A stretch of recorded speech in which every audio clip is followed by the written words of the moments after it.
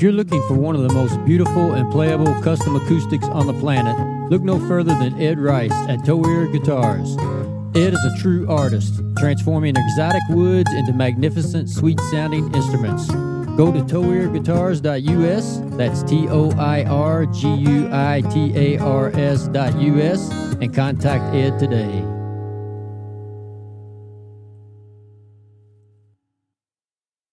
Hey everybody, Brad and I want to say thank you for listening and thank you for the support. Please continue to listen and share this podcast on all platforms that you can.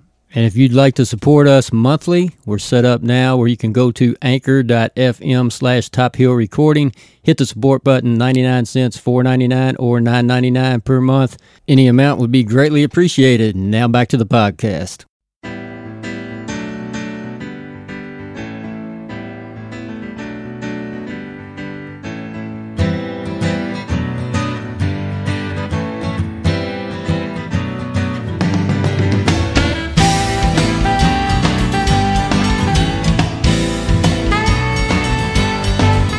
Top Hill Recording Podcast, episode 119. What's going on, Neil? What's up, dude? We've got another great guest we're going to be talking with tonight. We got Brandon Baumann with us tonight. Great to be here, fellas. Yeah, thanks, man. Thanks for coming on. Yeah. Remote. Absolutely. This is, it almost feels weird now. It's been so long. I know. Yeah. Kind of the way of the world these days. Yeah, no doubt. Bringing Brandon to us from L.A., right? I'm in Northern California right now. I've done my sentence in LA for past dozen years. And during all this madness, it made sense to kind of recharge, refresh, and get that perspective adjusted. So it's been great. But awesome. I'm still close enough if I need to hop on in and do some damage. Yeah. LA's a little bit different world, isn't it? It sure is. And it keeps on evolving. And it really sounds like it's crazy in the music industry. Mm-hmm. Yeah, just the amount of change that I witnessed during my time there, significant. And, even in the aftermath, especially with everything, that's been going down, it's changed quite a bit, touching base with, people back on the front lines. Well, we'll probably talk about that some as we get into this, I'm sure. Yeah, I know we will. Yeah. I've got questions. Well, we are going to have some Yellowstone. So, Neil, I got this the other day. It's a Yellowstone hand-picked collection. It's one of Cox's hand selections, which are usually pretty good. Cax. Single barrel, 109 proof. Sorry, dude, I'm still 12. 109? Cheers. Cheers, man. Cheers, man. Cheers. What are you having with us? You know what? I cleared myself out of bourbon, if you can imagine that. So, going to be shifting gears. Little Gentleman's Jack Daniels. All right. Nice. Man, that's got very smooth. That's got some stuff in it, don't it? You like this, don't you? Yeah, I like it. You like it a lot. Yeah, it's still lingering. It stays with you a little bit. Yeah. So I got some bourbon for us the next time. So today we did I had a little closing dealio thing go on and got a bottle of Wilderness Trail single barrel as like the gift. So next podcast. I should have brought it for this one because it's just us and we would have saved a bunch of it. Yeah. Man, a lot of times we have in bands and it can be anywhere from one other person or 4 other people or 7 other people total. And then if it's the big ones, we just burn through some bourbon, don't we? Oh, yeah. Yeah, we're looking over in the corner. And I mean, Brad created the Brad's mix of just all the cheap stuff at the end of it. They're live to create its own thing. We finished it. We even finished that off. There you go. Save that for the special guests. Man, I tell you what, though, the last podcast, which was our first in a long time, didn't matter. There was 3 of us in here, major damage. And I was the only one that had to work the next day. It was not cool. It took me a minute to get moving and motivated on that day. We do what we must. I guess, man. It was for the podcast and for the one shots for sure. That's right. So it's a win. You know what? It's bad because I was like, I kept going, man, I'm so thankful it was Basil Hayden, 80 proof. It wasn't. Oh, goodness. If it had been anything higher, we'd been in trouble. We'd all been, Brandon, man, we connected to you through our buddy Dusty Bo. I love it. I love it. Yeah. This beautiful musical world is small and keeps going round. Love Dusty. He's been a great friend for many years, and that guy is just so talented. Such a gem of a human. It's awesome to see him keep spreading his wings and take new heights. Now, Hold on, wait. I got to interrupt and say it's hilarious that I did not know that, and the only person I kept thinking of was Dusty Bo.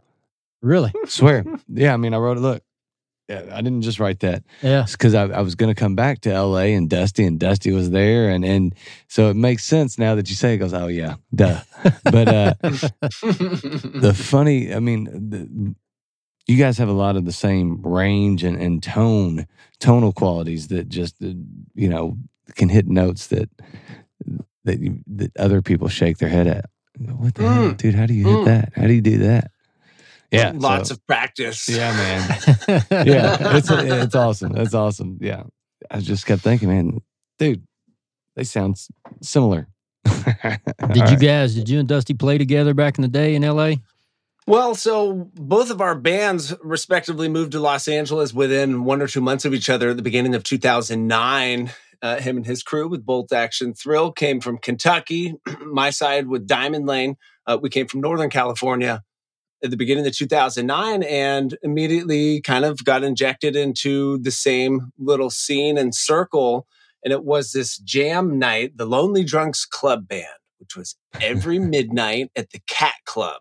There's a little seedy bar right next to the Whiskey, RIP now. It's long since gone.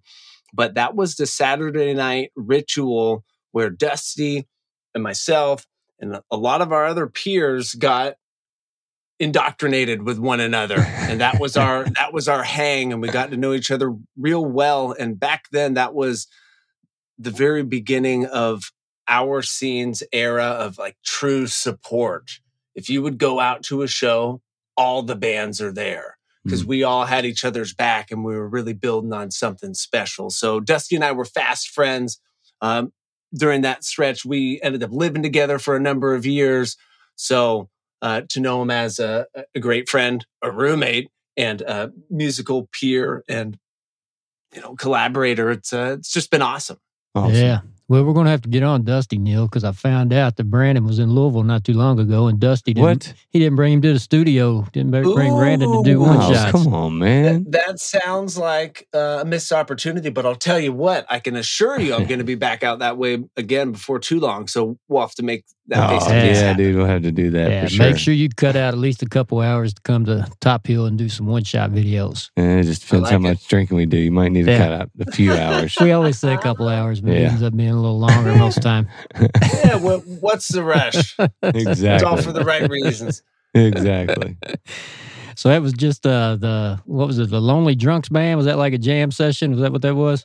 Yeah, pretty much. It was all cover tunes, and so it gave an opportunity for different dudes from different bands from all over different parts of the country to kind of get unified, and that was a big foreshadowing, I believe, to a lot of the things that have been very popular in Los Angeles the past couple of years. Is those unrehearsed jam nights. Mm-hmm. Going in that hey, you're singing on these 3 songs, so it's on you to prepare, and chances are, the guitar players and drummer and bass player, you've never played with them before. Mm-hmm. It's on everybody to do their homework. You show up and it's usually home run city. Oh, wow. Yeah, nice. That'd be cool. It's just everybody having respect enough for the material to do their homework and not just kind of, wing it. And you don't want to look like an idiot in front of a bunch of, pro musicians. Yeah. You got to go, all right, dude, I'm not going to be that guy. I'm not getting caught with my pants down here. Certainly. And that keeps your competitive sword sharp. Sure. Yeah. Oh, yeah. Brandon, why don't you start us out here with taking us back to your childhood and talk about your early memories of music, and then, at what point did you realize music was going to be a big part of your life? Or I guess in your case, be your life. Right. Well, that's something that I'm very fortunate to have happened early on. I grew up in Seattle. And I had 5 older brothers. So from the onslaught, I was exposed to a whole variety of music, whatever they were into, everything from, Skinner to, NWA. But growing up in Seattle and the age that I am, my music discovery was right at the moment of grunge music and when all of that started to bubble and launch. Now, we look at it now 30 years, down the road and can see the impact and the relevance. But, at the time, it was in real time, but not the real time we know today. Oh, yeah. They showed these guys on the 5 o'clock news and, on the Seattle Times in the entertainment section, you got to like read up on these, what they had going on essentially. Mm-hmm. So to kind of have that forefront attention on that, coupled with, of course, it's all over the radio. Not only are they playing Seattle bands, they're playing the hottest stuff around. And so Nirvana, Alice in Chains, Soundgarden, those are some of the earliest bands that I really just immersed my world into and was so fascinated at what they were doing. It was always a mystery, like, how are they making these sounds? How are they putting this together? Because all I know is that it feels powerful. It's getting a reaction out of me and, exciting my young mind, filling it with wonderment at all the possibilities that could possibly be, with music. So, as you keep immersing yourself and researching and learning more and, trying to save up to take the bus to the, Tower Records so you can buy a copy of Hit Parader and, see what's going on and just kind of living that. It was really special and made a massive imprint on me, so much to the point where I knew that I wanted to be involved in music, whether it was singing or entertaining or writing songs. So I started to learn to play the guitar. And that was always a part of it. Never always focused on being a guitar player, but rather just using that to transmit the idea, the vehicle for the song, being an accompaniment to my brain. And so all of that, a combination of, learning to play the guitar, having access to the worlds that my, older brothers were living in, with their music and Metallica and, all the awesome stuff that, they loved and worshiped. And then the self-discovery with all the grunge stuff and just how all those mixed together. My world was enriched with music from an early age. I got the bug, I got bit, and it is, never left the rotation. You're still infected. Oh, beyond repair. Did your older brothers play? One of my brothers played the guitar, dabbled. Nothing excessively, nothing, with any real aspiration, probably more, impressing girls at college, kind of thing. So there was fortunately, some instruments around. So that was always a definite blessing looking back on that. And how did you learn? Self-taught, listening to songs. My brother showed me a couple of chords and, basically said, figure it out. Got into the nitty gritty on like finger picking and stuff like that. So I just remember for hours, going from, the 3rd fret to the 5th fret with one finger, doing a little finger picking pattern over and over, just trying to drill the concept of, time and repetition and all of those things into my young brain. I'm still not sure it's stuck completely. And how old were you when you started playing? Let's see. Probably 9 or 10. Okay. That feels about right. 8, 9, or 10, somewhere in that realm. And, obviously took it more seriously as, time and years went on. Hindsight's a funny thing. I wish I would have taken it more seriously in the early days, but hey, that's all part of the journey, right? Mm-hmm. When would you say you considered yourself, a diligent practicing and taking it real serious? Well, the guitar stuff came out of necessity. I still don't consider myself a guitar player. I'm a singer who can play the guitar. And there's a big distinction as opposed to a guitar player who sings. The main focus of my study and practice has been on the vocal front. I think I was about probably 16 when I started taking private instruction and really, digging into the mechanics and what it takes to, develop your voice. Because we all have a gift. Our individuality and our uniqueness is going to be that which is our biggest asset. So trying to cultivate that which is within. So that's where the private instruction came into fold. So I started doing that at 16, and haven't stopped. I still take instruction to this day because, man, I'm just a student of the game. There's always something more to learn. But in those early days, committing myself to doing that reinforced that, yes, this is what I want to do. I want to improve. I want to excel at the highest level that I possibly can with this. Why? Because it feels good. Also because it's showing respect for what you've chosen to do and dedicate your time and your passion and energy to. Mm. So that was always very important to me and still is. Part of my brain has been stuck on thinking about growing up in a place like Seattle in a time when, think of like the earliest days of the Soundgardens, the Pearl Jams, the Nirvanas, and that scene, and kind of getting it from a perspective of where you were at that time, and thinking about the Athens during the U2 and B-52s, and being in that circle of people that are young and hungry, and watching the shows and the energy that goes on at those shows. It shows like that where there's just it's about the music, but there's also a feel and an energy.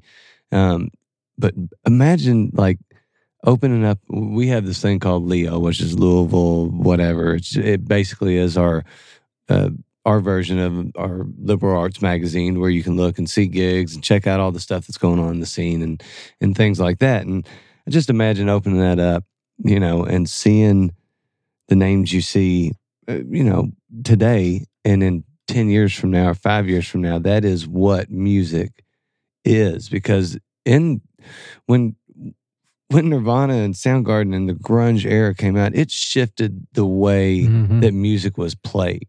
In Right. so many aspects, it just changed the game. So to kind of be in that as a kid and hear that, and I couldn't imagine the energy that you were getting from what was going on in that scene when you were coming up at that time. Right. I knew there was something special. I couldn't articulate what it was. And especially now having some perspective, that being the first stuff that I really, dug my claws into and got to know intimately. And then kind of working backwards and, these are the deep Metallica tracks. Yeah. And, this is the 80s stuff and the Zeppelin and the 70s, and you keep creeping it back. So I feel like I have a very different relationship with, a lot of my peers who, were exposed to the grunge, but in a different way. Yeah. So, no, I'm right there with you. Well, you talked about kind of being a student to the game, and that shows when you do go back and kind of discover where, okay, what did they like? What did they listen to? Just kind of going back and doing that discovery and hearing, some of, like listening to Dave Grohl, which talk about stealing old disco tracks. I mean, he's like, man, I just stole a bunch of disco drum beats and played rock and roll over it, and going, oh, what? Wait, what? Right, And like then that you teen listen, spirit. Bukaku. yeah, you listen and you go, oh, how in the? It's wild, and I It's all think connected. it is. But I think one thing that kind of sets the Seattle scene apart in that time, you look at like Motown. It seems like people came to Motown in Detroit to go to Motown to record in Studio A or Studio B, and from everywhere. Where Seattle, although there was a little bit of everything just kind of, it almost had to be there where that music came out of, because probably, Pacific Northwest and the rain. Louisville is the new Seattle, evidently, because we get rain constantly. But I think that created the angst and the desire to break free, and you can kind of hear that in the music. But No question. Yeah, the geography definitely had a role to play with it. It was a mind melter moving to California, where it rarely rains. How old were you when you moved to California? I was just before I was 13. So, right on the cusp of, the teenage years. So it's kind of like I had my youth in Seattle and my teens in California and my early adults in LA. So when you moved to California, what did what shifted for you musically? At this point, you started vocal lessons at 16, right? So you're not necessarily amped up to that point to where you're kind of dedicating your life towards it. Where's the 13-year-old Brandon at in his figuring out what do I like? What is this music thing about? Where am I going? That was a very crucial time in my life because, kind of ripped from the life I knew, injected into this whole new world for me, especially being that age. You have a different awareness and opportunity to consume. So going down there, that must have been 1998. So I can tell you right now, like bands like Korn was all about it. Mm-hmm. And then moving to the Bay Area, where Metallica's from San Francisco, that was just in the culture more than I had ever seen it in my entire life. So that began, the new love affair with, Metallica. And then you have the other aspect of it, like the Bay Area, hip hop scene with Too Short and E40. These were all new, foreign concepts to me. I knew, Sir Mix-a-Lot and some NWA stuff that my brothers liked. But to be in a position kind of all on my own decision, it's, without influence other than the new things that I'm exposed to. So I chose to remain open and take on a bunch of new things that I might not have otherwise been privy to or, willing to consider, as, worth listening to. So that was an exciting time because it just expanded my palette and gave me a whole new appreciation for a whole new set of artists and, more information, more fuel, back to that student thing. It's just more information to learn and kind of see, man, there's just a world of music out there. So that was a very exciting time. And, music very much a savior for me in those days because, man, I was pissed off, having to relocate right before, 13, dude. I think it was, yeah, man, it was shitty on the surface, but ultimately a blessing because we are a sum of our experiences, and without going through those, angst and, situations wouldn't have shaped me into, the path that, I'm currently walking. So let's listen to a Brandon song. And when we come back, I'd like to hear like when you, what led you starting that first band and when that all 16 years all went old. down. Yeah. And hear a little bit about that, but tell us a little bit about Lightning. Oh, Lightning. Okay, so we're starting with this one. This is fun. This is actually, so last year, I decided to shift gears. In 2020, right before, pandemic madness set in, I released my debut solo album. Doing the first thing on my own. Great, exciting, adventurous. The following year, following up a couple of tracks that they felt good. They didn't necessarily belong with the material that was on my album. They weren't necessarily written for an album. I just know that I captured those moments in time. I appreciated what was going on. I liked the feeling and the vibe behind it, if you will. So just release them. So last year I put out a couple of different singles. This one is a collaboration I did with my good buddy Spencer Crash, who has also been releasing some solo music, but his band before, Delta Rose, man, those guys were absolutely smoking. One of my favorite bands in the Los Angeles, community that we were a part of and got to discover. It's a shame, like so many others, didn't work out. They didn't stand the test of time. But I'm blessed to have created a great friendship with Spencer out of the deal. And so last year we got to going back and forth when I shared this initial idea with him. And we did some writing and came up with this little number. So this is a rare collaboration and something different out of me. So enjoy. Let's check it out.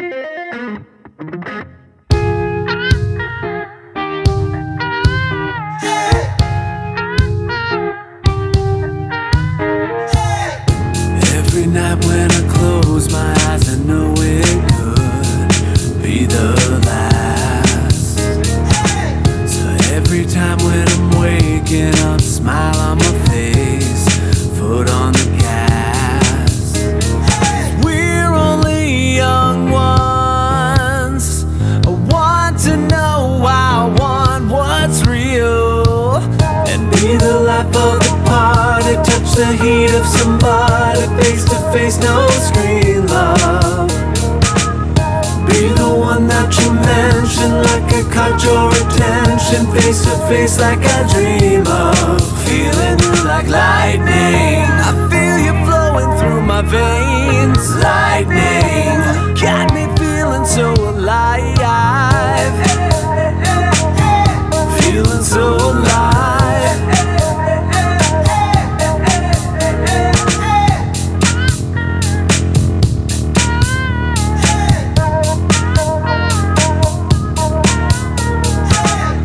Floating in slow motion, hard to hate the view up this high. Temperature is rising, getting lost in Yeah. the Dude. So the last thing you said was something different. This is something different, out of me. You talked about your first solo record, and I was listening to it like, man, this thing it covers so much ground. So everything's something different out of you almost. Yeah. There's like, a few here and a few there but it all blends into this cool sound. I love versatility. I like, not everything being identical. And you definitely captured that in the first record. Well, thank you. I appreciate that. Yeah, dude. It makes me also like some of the stuff on that album, and even I can kind of understand where this came from with the, because it's based around the guitar riff, but some of that stuff is almost electronics, the music in the first on that album, and it's just wild. I don't know if because I just can't think outside of the box enough to start there, but dude. I don't know. I loved it. I listened to most of it today and thought, all right, dude, Very this is creative. yes, Creative, very yeah. creative. Well, I appreciate it. And it's nice to hear that because that's exactly what happened. I just wanted to lean into what felt good because after 15 years straight of doing the Diamond Lane thing, where it's supposed to fit into this certain area to be this, hard rock, heavy metal. So to break free of that, not have any filters or anybody else to collaborate off of and just kind of doing what instinctively feels good allowed me to take some risks without being confined to a certain, sound. Mm-hmm. So now I can definitely see kind of the hilarity in me saying, oh yeah, this is something a little different because I guess as a solo artist, if someone wasn't familiar with my previous work, that might not be intrinsically clear. Yeah. Which is something that I have been aware of, and as I shift gears in working on my next record right now, it definitely has a more cohesive, focused feel that's leaning a little more towards the rock side of things. Because I definitely miss that. If somebody would have asked me what genre the record mostly was, I would almost say it's almost not rock at all. I mean, there are a few songs that are straight rock, but it definitely is not. It's a rock album, but it's not. It's not a heavy rock album. Right. It's got the influences, and you could tell. But I would almost not know that you spent 15 years playing heavy metal music if you all based off that solo record. Right. Which I suppose was the intention in some regard. Absolutely. But no, it's going to be good for me to kind of shift gears back a little into the rock world because, I've definitely missed that too. I mean, man, doing that for a long time, banging your head. I've been out to a few concerts recently and going, oh, it's just the electricity is undeniable. Yeah. When it comes to stuff like that. This might be a good time just to talk a little bit about, what, after 12 or 15 years or whatever it was, what led you to change your direction a little bit? Well, hey, I'll tell you, and like you probably have heard a lot, being in a band, it's like a marriage, keeping everybody on the same page, heading in the same direction with the same goals. Cause, people evolve, people grow. And, over that 15 years, there were, I don't want to say quite a few lineup changes, but there was always the constant of myself and Jarrett. We were the founding members. We started it in high school, just out of mutual passion. I think we had English class together or something. I brought a guitar to school and he's like, hey, what's up, dude?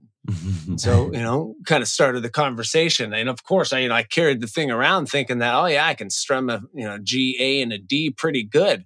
No, it's just not enough. So, but ultimately, we find the common interests and get things started. So we didn't have a bass player. So I started playing bass. So for the first couple of years of Diamond Lane, I was playing bass and singing. And then so part of the transition to the 5-piece is when we moved to Los Angeles. I said, I'm done with this thing. Let's get someone who can really do it. And so I can focus on singing instead of, dividing my brain, trying to do two things just pretty okay. I'd rather, focus my time and energy.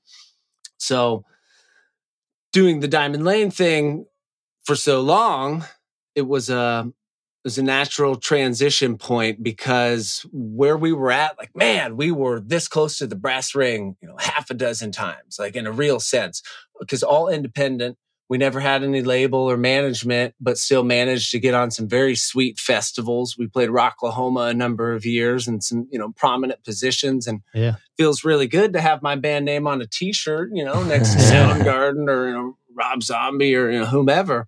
But it needed a little space and time. That was the vibe of what's going on. And so instead of just letting it, implode and get nasty, it's, hey, let's just take some time. Because as long as Jarrett and I are still alive, Diamond Lane will always exist. Right now, it's not active. So I knew that it was time for me to shift gears and, keep going, because this is what I do. This is what I love. This is what brings joy into my life. The opportunity to capture feelings and moments in time and contribute to the conversation for all time. And, hell, if I do my job correctly, then there will be something that people will enjoy long after I'm gone. Mm. Good perspective. So how much of what you're doing now has been bouncing around in your brain over those years? Oh, goodness. Well, that was a big part of the solo record. It was really, let's comb through the past several years of ideas and see what jumps out and passes the instant reaction test. And that's kind of where I'm at now. I'm kind of seeing some methodology to how I work. Right now, I'm going through all the ideas from 21 and 22 that, didn't already get recorded or developed, because, man, you capture the ones that are worth capturing. And then you need to have that.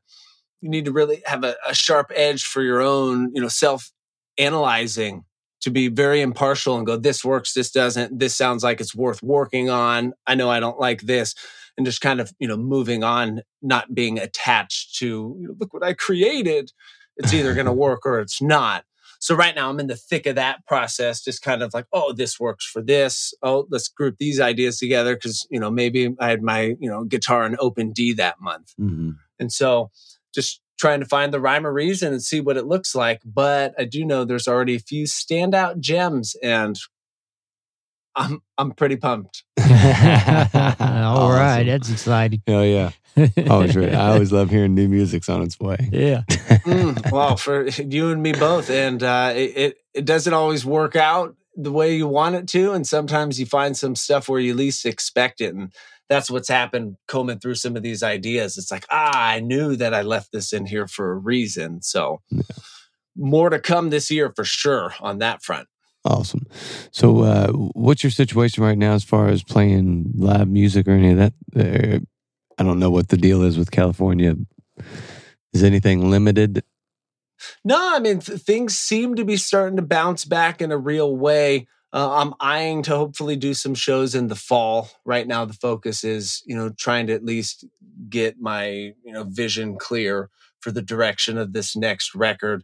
But then I'll absolutely pine to do live shows. That's one of my favorite things to do, is perform. And just that energy exchange is just visceral, and you can't beat it. Like that is just the ultimate.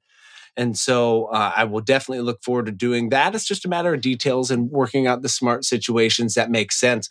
Because one of the downsides of being, all solo, you're hiring on a whole band. Mm-hmm. That's just the reality of the situation. Unless, you got a full-time thing going and, super duper, active on the touring front, which is not the situation now. But who knows? Anything's possible. As I was doing my research today, Brandon, I saw that singing's not the only thing you use your voice for.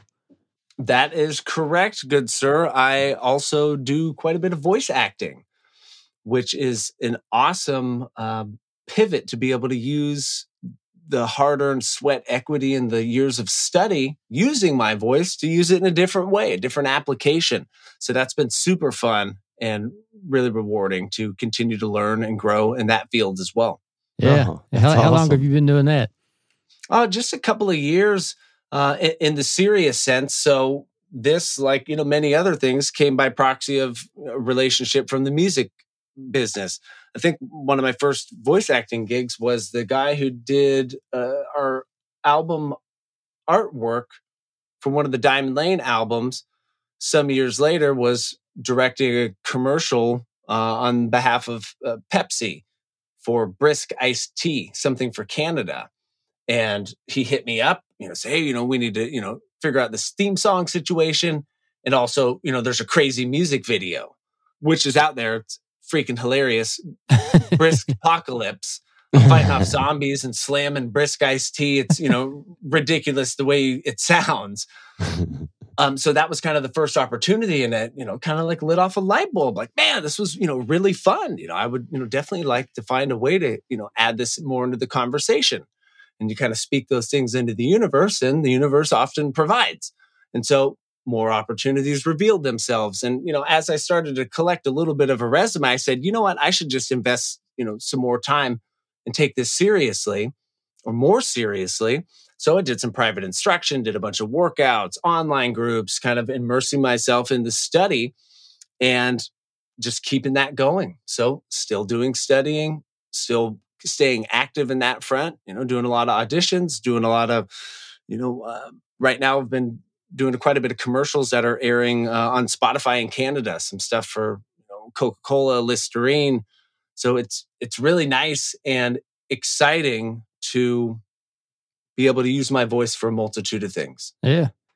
Now, Neil, we know where to go when we need Top Fuel Recording Podcast. New episodes every Friday. Well, it sounds like everything everything you do is released in Canada, so it's got to be like, hey, you got a Pepsi, eh? No, I'm just kidding. And Tim Hortons. Tim Hortons, eh? That's terrible. I'm sorry. No, it's true. I did some Tim Hortons spots. Oh, really? Man, that is what a cool little lane to find yourself in. Right. It's the music industry is complicated. There are no guarantees. We do this because we love it. Mm-hmm. If you can strike gold or find opportunity or a way to, properly monetize your vision, that's a beautiful thing. But that's the rare exception. We do it because we love it. So I figure if I can add more things into my universe that I love doing without focusing necessarily on the outcome, but just doing them for the right reasons, then it just leverages those opportunities for success. Mm-hmm. And so, that's a part of it too. It's just, you got to have fun with it. You got to enjoy it. Otherwise, what the hell are you doing? Mm. Now, next thing is you need to be a voice of some animated character.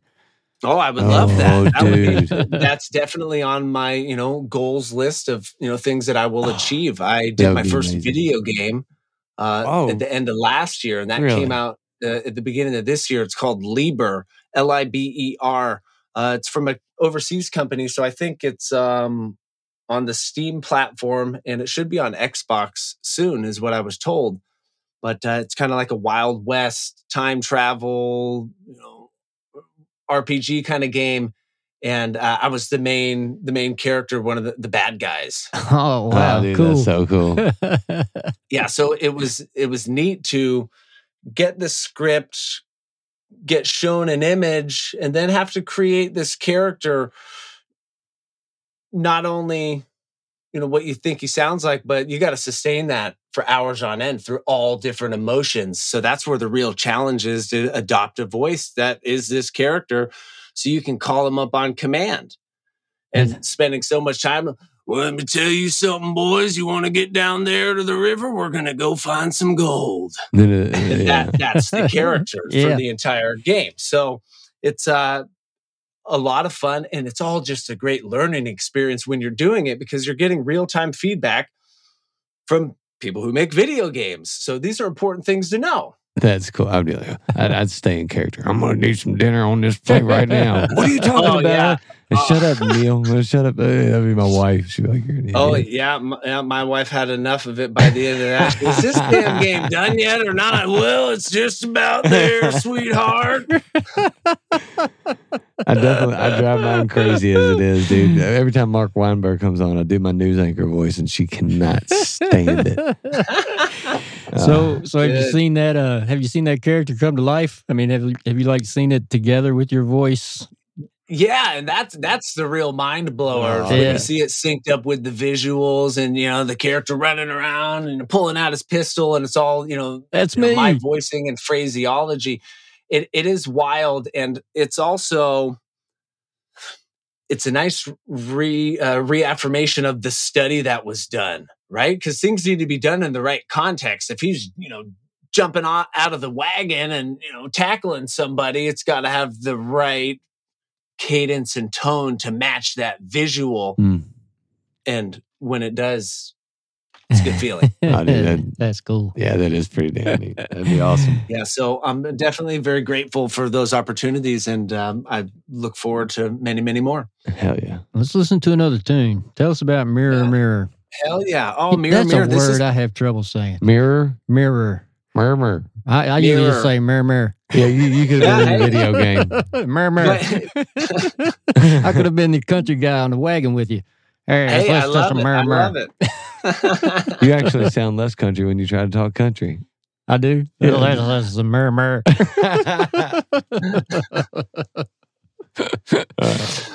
Mirror, Mirror. This is the closing track on Manifestation, which is my debut solo album. This was one of the first couple of songs that I wrote, and I liked the punchiness of the riff, and it's really cool to see kind of an idea, and then once you get it on the other side and the production and the mixing and all that, it just turns it into a super beast. So it's always a fun one. Awesome. Let's check it out.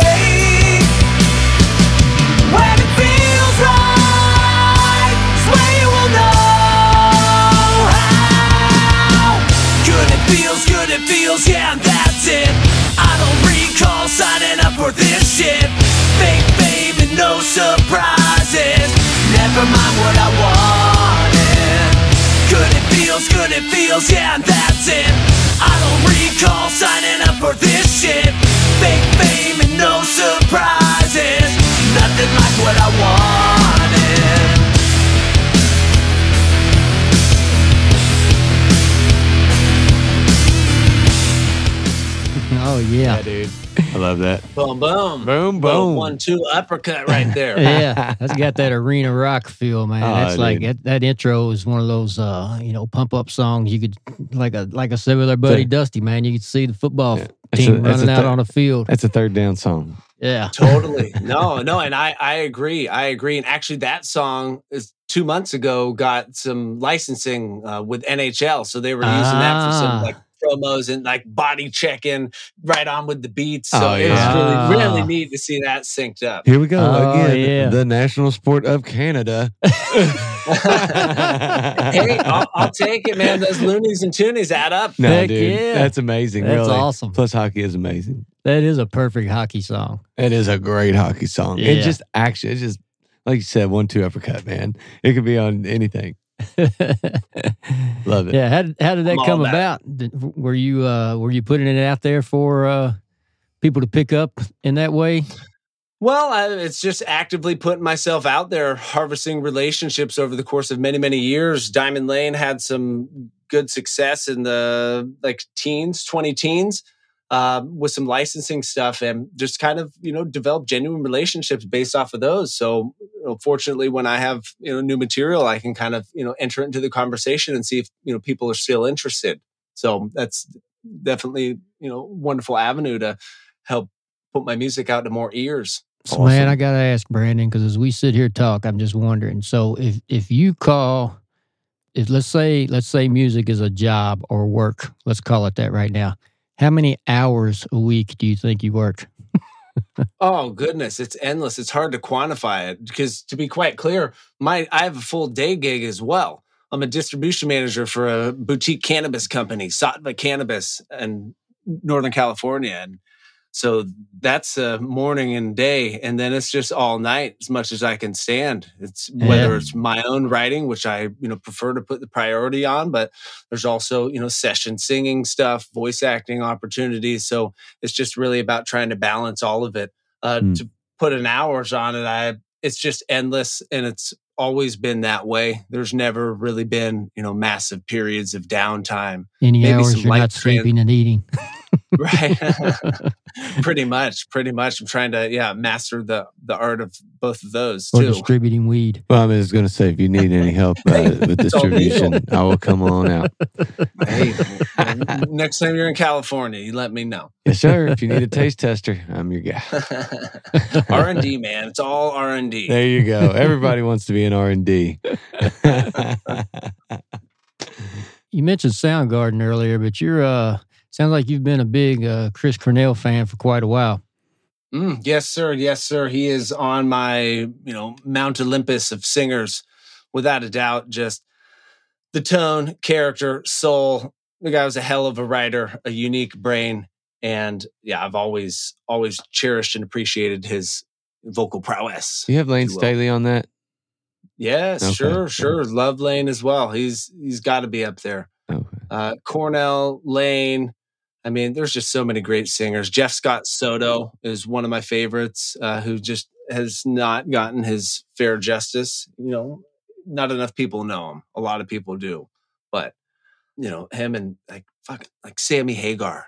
He's on the all-time list because even today, at 76 years old, still rules, still holding it up, not phoning it in. Not giving the fans some half-assed performance and taking their $250 ticket price. At least Sammy's doing it justice, for the legacy acts. Yes. Nothing's more enraging than those guys just going out there and phoning it in. They are way too wealthy and in way too privileged positions of power that they've earned. But for goodness sakes, don't tarnish your legacy. Come out there and hit a home run. Give the people what they want. Don't be fucking lazy. Mm-hmm. No doubt. I mean, it's about putting in the work, and I'm not just talking about Vince Neil. Vince Neil. I'm just saying. Stuff just gets fired up. Yeah, but you were talking about Sammy Hagar, and I just had a visual of that meme that was around for years of Sammy Hagar and Bill Clinton are the same age, and they had them beside each other in that meme, and it said sex, drugs, and rock and roll look like they're a lot better for your aging than Hillary Clinton is. Makes sense to me. I probably got that all messed up. It was something like that. The point is, I remember seeing that. Yeah. So when you when you were considering doing a cover, did you know that this was a song that you were going to do? Has it been something that you wanted to do for a long time, or how did that develop? Well, here's the deal. This is the first released and recorded cover in any band or thing that I've been, dialed in with. Doing a cover, it's always been a very serious thing in my head. Maybe I'm probably overthinking it, but ultimately I always pined to do something different that was outside of the box. So initially when I decided I want to release a cover song, so let's get to the drawing board and figure out what's going to be the right fit. Because you just don't want to do a good performance of a cool song. It's just karaoke. You need to introduce something new to it. Otherwise, people should just listen to the original. Well, especially if you're doing something as big as Like a Stone. Well, exactly. And so naturally my instincts were, let's look outside the box. Let's look at some pop songs. Let's look at some female vocalists. Let's try to, turn something on its head. Try, a different approach. But no matter what I did, I'd cut some demos and, stuff sound really good. I did a Florence and Machine song. This came out nice. However, it just felt very disingenuous to me. It wasn't authentic. Why am I covering one of these songs just for the sake of picking some oddball? I need to reframe this.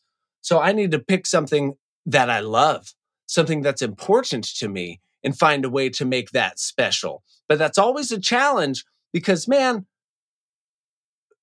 you got to have some serious stones to cover Cornell.